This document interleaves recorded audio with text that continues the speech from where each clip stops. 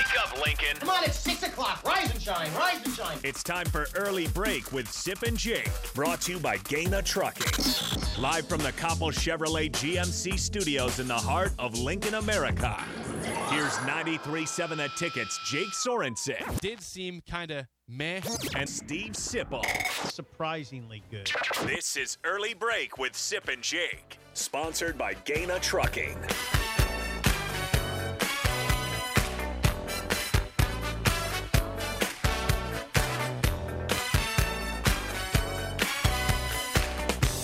Welcome back to Hour 2 on a Tuesday. Steve Sipple, Jake Sorensen, Early Break. Fun show so far. Check out the podcast at theticketfm.com. Good discussion there on Matt Rule. Name of the day, I guess, for Nebraska football. We'll see if there's any conversation from Trev Alberts to Matt Rule. We believe there might be. Yeah, it's possible. You think we're going to see that? We won't see the conversation ourselves. Trev's going to come out with be completely open with all this. Yes, I'm sure Can't do it. I'm sure that he won't. Well, we are joining the phone, Sip, because Nebraska plays a football game this weekend at West Lafayette. That's Purdue. And we're joined by Tom Dienhart of goldandblack.com. Good morning, Tom. Thanks for joining us. I'm going to ask you off the bat. Purdue had a very big win against Maryland on Saturday, 31-29 victory, to move to 2-1 in conference play. Are they now, Tom, the team to beat in the Big Ten West, in your opinion? Well, I think they're one of a couple right now. You have to really put in that pot, that Big Ten West stew, as I like to call it at this point. I mean, you can make a case, for Illinois? Sure. I'm not giving up on Minnesota. I'm not shoveling dirt on them yet. And I'm still leery of Wisconsin. Maybe this coaching change will be an impetus for them. And your guys, right, the 2-1 Nebraska Cornhuskers. So right now it's still wide open. And, again, I think if you really wanted to go to the dais and get behind the lectern and to make a case for any of those four, you probably could, and you wouldn't get laughed off the stage. The Big Ten West stew, we're calling it. Very interesting. About that. Yeah. And Sip, I'm not sure how good it tastes, but it's a stew. Okay. Tom Dienhart joins us. Tom, what is Nebraska walking into in terms of atmosphere? What's it going to be like Saturday night at that stadium? You've been here before, Sip. It's not an overly intimidating structure. It's just a basic horseshoe with no deck. It will be a sellout. It's been a sellout for a number of weeks now. It will be loud. Okay. So that's what I was wondering. People are going to Sip, Jake. People are going to have 8 hours to get all lubed up too. So there'll be a lot of fans ready to go and full throated. Purdue screaming going on. But yeah, it'll be pretty good. And then plus you factor in, like you guys said from the top, Purdue's won a couple games in a row now. There's a lot of excitement here. So they think they all have a shot to win the West, too. So you combine the night game with the way Purdue's playing, and you can see that it could be a pretty good environment. So the fans we're joined by Tom Dienhart, goldandblack.com. Now, what's the Jeff Brom situation there? Are people concerned about – what's the level of concern about that Louisville job and Brom jumping ship? It's always sort of the elephant in the room. People – almost feel like it's an inevitability, not if, but when. Not to get into a long history here, but back in 2018, if you recall, he almost went back to Louisville then. That was just after 2 years here. The general feeling is most of his family wanted to go back to their hometown, but Jeff did not want to leave after just 2 years. But loyalty to the program. Londell Moore was just a freshman. They had a couple good recruits coming in, Carl Loftus and David Bell. Now we're 6 seasons into the Brom era. He's done a heck of a good job. Nobody wants him to leave, but I think everybody's sort of, like I said, kind of in the back of their mind resigning the fact, well, you know what, it's probably going to happen someday. I think if it happened now after 6 years with what he's done to flip the script here, people would be okay. And, guys, you watch college football. The situation in Louisville right now with Scott Satterfield, it's not good. It wouldn't be a surprise if at some point they don't pull the trigger and he gets fired, then, of course, everything really heats up here. Yeah, is there a guy, so I'm not trying to rush Jeff Brom off, but if he were to leave, is there an assistant that could maybe take his spot that they like, or is there a guy out there that Purdue is keen on also that maybe could be a coach if he were to leave for Louisville, Tom? Jake, I'm already working on a hot board, buddy. Oh. I'm like the AD. I always can open up my front desk drawer and have a list of names there, right, just in case something crazy happens. I'm not really sure who that would be. I don't think there's anybody on the staff that would get the job, honestly. Ron English may be the most logical guy who has been a head coach. You've had a couple guys who've been head coaches, but maybe Ron English. But I don't think that's going to happen. You know, you could go all over the map. Probably a lot of the same names you guys are kicking around there in Lincoln. I don't think a guy like Matt Rule's possible. People think Bill O'Brien. I wouldn't see Bill O'Brien coming to West Lafayette. You think of a guy like a Lance Leipold. You think of just a lot of different guys. Well, one guy that they talked to last time, but I don't think they could get him this time. I think his star's falling a little bit. Is Joe Moorhead, who at that point in 2016 was the OC at Penn State with that Saquon Barkley team. Then, of course, he went to Oregon. I think then he was head coach Mississippi State, or the opposite way there. But anyway, he's at Akron now, and they're really struggling. Dave Dorn at NC State. I'm not sure if a guy like that they could get, or even a Dave Aranda down at Baylor. So right now, everything's sort of all over the map. I'll tell you what, a guy I would love to see get a crack. I don't know if he will, though, and I think he would take the job if he had a chance to, is Kevin Sumlin, who's a Purdue alum, was a linebacker here when I was in school. He's from Indianapolis. You know, he checks a lot of the boxes. He knows everybody here. He's been back on campus a couple times this fall already. And he just moved out of his house in Tucson, so his resume is pretty good as well. He's 58. This kind of be maybe his last run. Come back home, you know, for one last run. But again, right now, I guess what I'm trying to say is that it's wide open. There's a lot of possibilities. Tom Dienhart joins us from goldenblack.com. Let's get back to the matter at hand, which is this 2022 Purdue team. How much differently do you look at this team now compared to right after Purdue beat Florida Atlantic 28-26? That score got my attention, not in a good way, and I wondered a little bit about Purdue at that point. But now it's come back with wins on the road against Minnesota and Maryland. What's happened? What changed?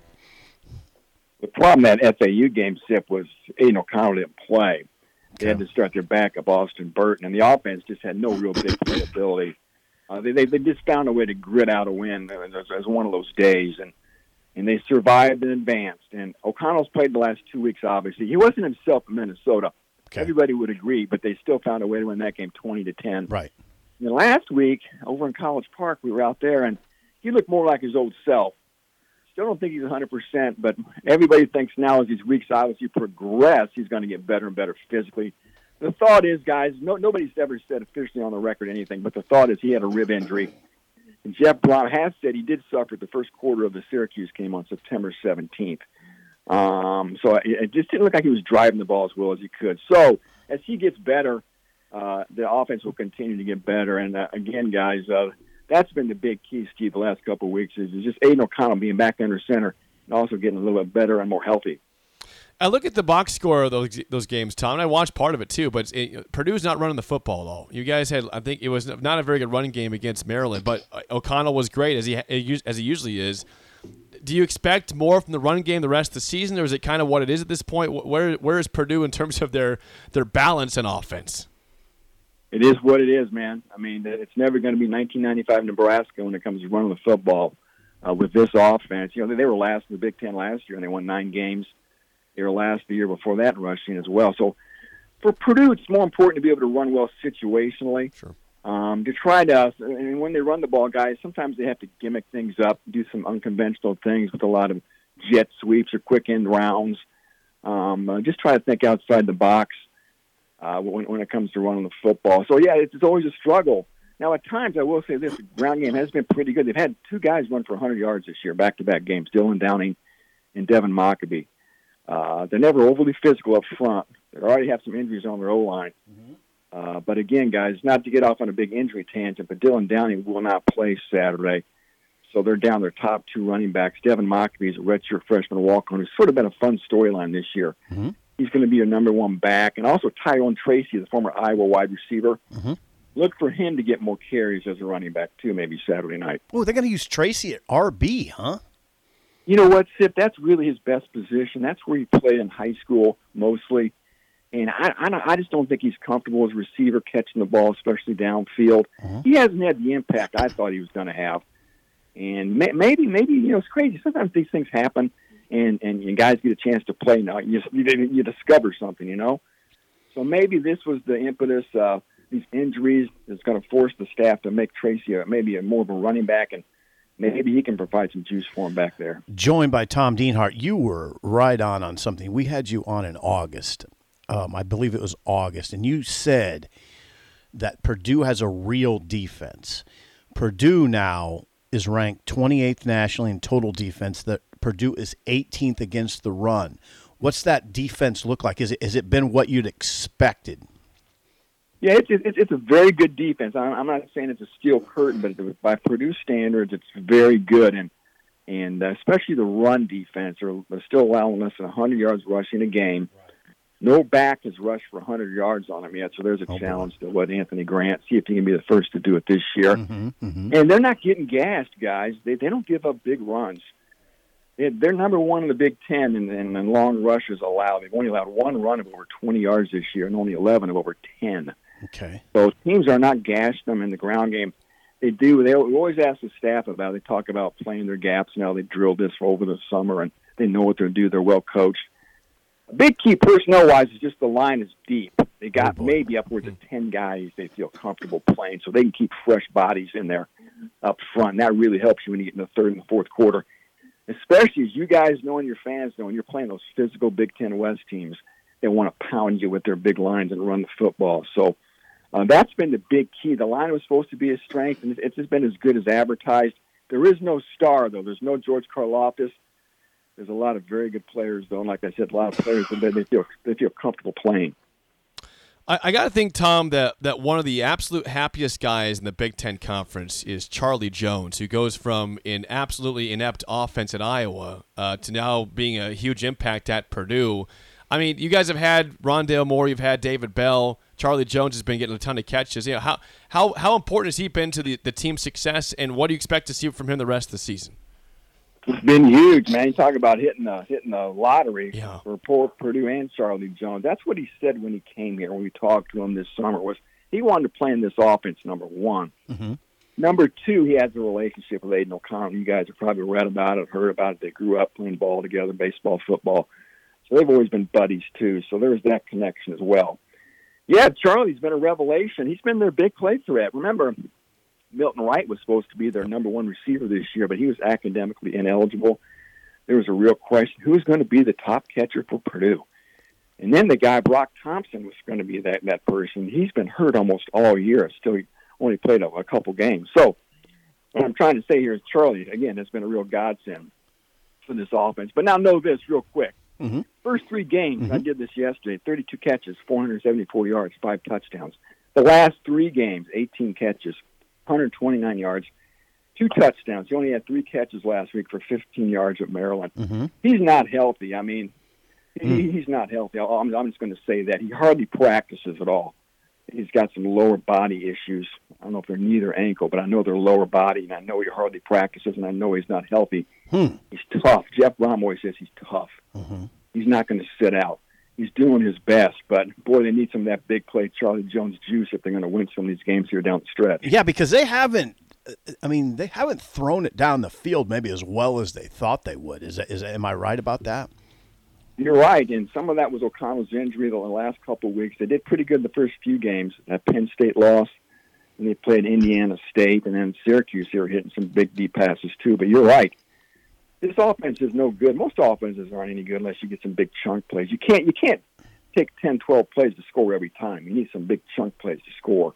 And you're right, it just hasn't been there. Some of that's probably Charlie's health and Aiden's health as well, and the fact that, honestly, there's been no other guy that stepped up as that number 2 receiver. T.J. Sheffield, Deion Burks. I talked about Brock Thompson being out. That's hurt him. Payne Durham, their tight end. You guys have a real good tight end. I know Payne Durham is Purdue's alpha tight end. He's pretty good. He's coming off a really good game this last Saturday.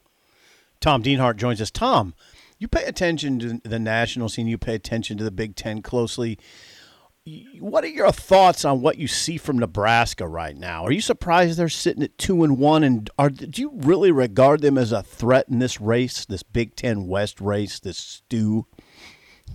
They were my last ingredient in my stew. Okay, how about that? To continue our cooking metaphor. Yes. I think right now they're 2-1. They're tied with Illinois and Purdue, so you got to at least include them in the conversation. Are they probably a legitimate contender to win it? Probably not. But I'll say this. They found a way to win the last 2 weeks, and that says a lot because after what happened against Oklahoma, you lose your coach before that. I mean, this thing looked like it was circling and drained fast. That's no news to anybody in your listenership.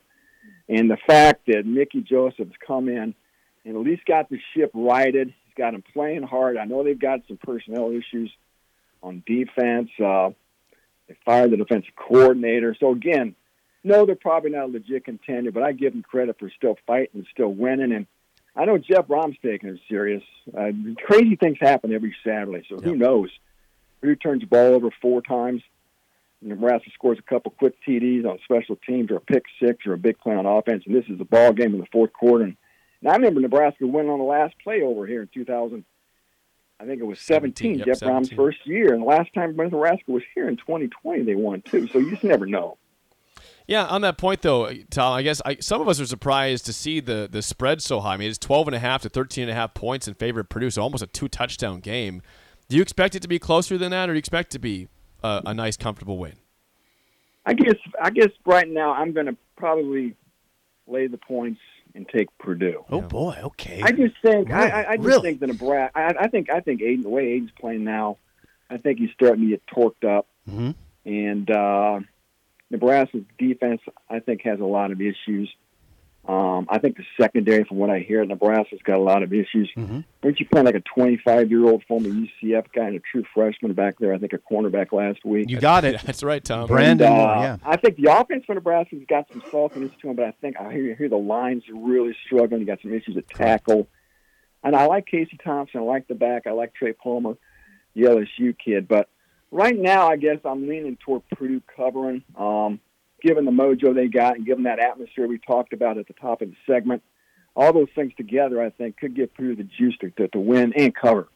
The big question, Tom, if you're looking at this really closely, is Purdue at all vulnerable to the deep ball? Casey, I mean, the formula for Nebraska is scrap, stay in the game, and then Casey Thompson may be able to beat you over the top, throw a few balls downfield, and get you in position to win. That's it. Hey, Purdue has gotten beat deep. They've struggled in their secondary. They were getting real grabby. Had a lot of penalties earlier this year. Heck, right before halftime, twice this year, guys, at Penn State the last weekend, they got beat for one of those gut punch touchdowns late, right before halftime on deep passes. Last week, their best cornerback, Corey Trice, got beaten and drug across the goal line. It was just one of those moments, if you're a fan, that just makes you just want to slump in your lazy boy and crawl into a ball, you know. No way. There's no way to go into halftime, you know. And again, the Penn State one was the same way. That Brenton Strange, that big tight end, rumble and stumble. They were missing tackles. He's carrying guys on his back. So, yeah, they can get beat deep, Sip. There's no doubt about it. The secondary has just been okay. And they only have 3 cornerbacks they really trust playing. Watch that. And, so, again, Corey Trice may be a pro, but he can get beat. They got a transfer from Indiana that's okay. And they have another kid that came from Kentucky 2 years ago who's okay. So, yeah, they can get beaten. I wouldn't be shocked if you guys can hit some deep. Tom, last thing regarding the Big Ten West, I mean, a pretty shocking move mid-season made by Wisconsin to fire Paul Chryst. They respond with a Jim Leonard blowout win against Northwestern. How shocked are you to see Chryst get whacked mid-season? And do you think Leonard can be the long-term answer at Wisconsin? Well, that must be Chris McIntosh's hope, right? I mean, why else do you do this? I know they weren't playing well, but talk about the ultimate good guy who's been the good soldier. He's the ultimate Wisconsin Badger who's won a lot of football games, won a lot of titles, and they whacked that guy before I even bought my Halloween candy this year. It's like, what the heck? So, yeah, obviously this is Jim Leonard's big moment. This is his audition. I always say be careful what you wish for. You may get it. Maybe Jim Leonard's a great coach. Nobody knows. Nobody ever knows. The people we will try to act like we know what happens in these coaching searches and who's going to be good, who's going to be bad. Nobody knows. No, you don't. And I don't know. I think they were afraid. Probably you guys speculated this and read it too. Probably they were afraid they were going to finally lose Jim Leonard. Yep. And so they wanted to make a move. I think there must have been some restlessness probably coming into the season about Paul Christ. They weren't that great last year. So, yeah, I was surprised. And, yeah, they hammered Northwestern last week. I think they got another team they can beat this week. And then Purdue goes there after they play Nebraska. So that's going to be an interesting game. So, yeah, we'll see. But I think he's going to get the job if they can at least probably keep that team respectable, make a push, and finish on the plus side of 500 or at least 500. Tom, always great stuff. Thank you for the time, and enjoy the game this weekend. Thank you for having me, guys. Take care. Yeah, great conversation. Tom Dienhart, goldandblack.com for Purdue. Well, we covered a lot of ground there. A lot of ground. We covered a lot of ground. Covered a lot of ground. They're vulnerable to the deep ball. I would watch that. I'd seriously watch that. I mean, Nebraska has Trey Palmer, obviously. They can run by any Big Ten corner pretty much. Okay? Maybe I'd have to look at Ohio State a little closer. Yeah, maybe be careful about those guys. Or Michigan. And I thought Marcus Washington kind of reemerged in that game last week. So that's the formula for Nebraska. You got to hit a couple deep balls. shots, baby. Yeah. Huck and Chuck. Yeah. Hail Marys. Be fun. All right, Robin Washit is also next, an early break in the ticket.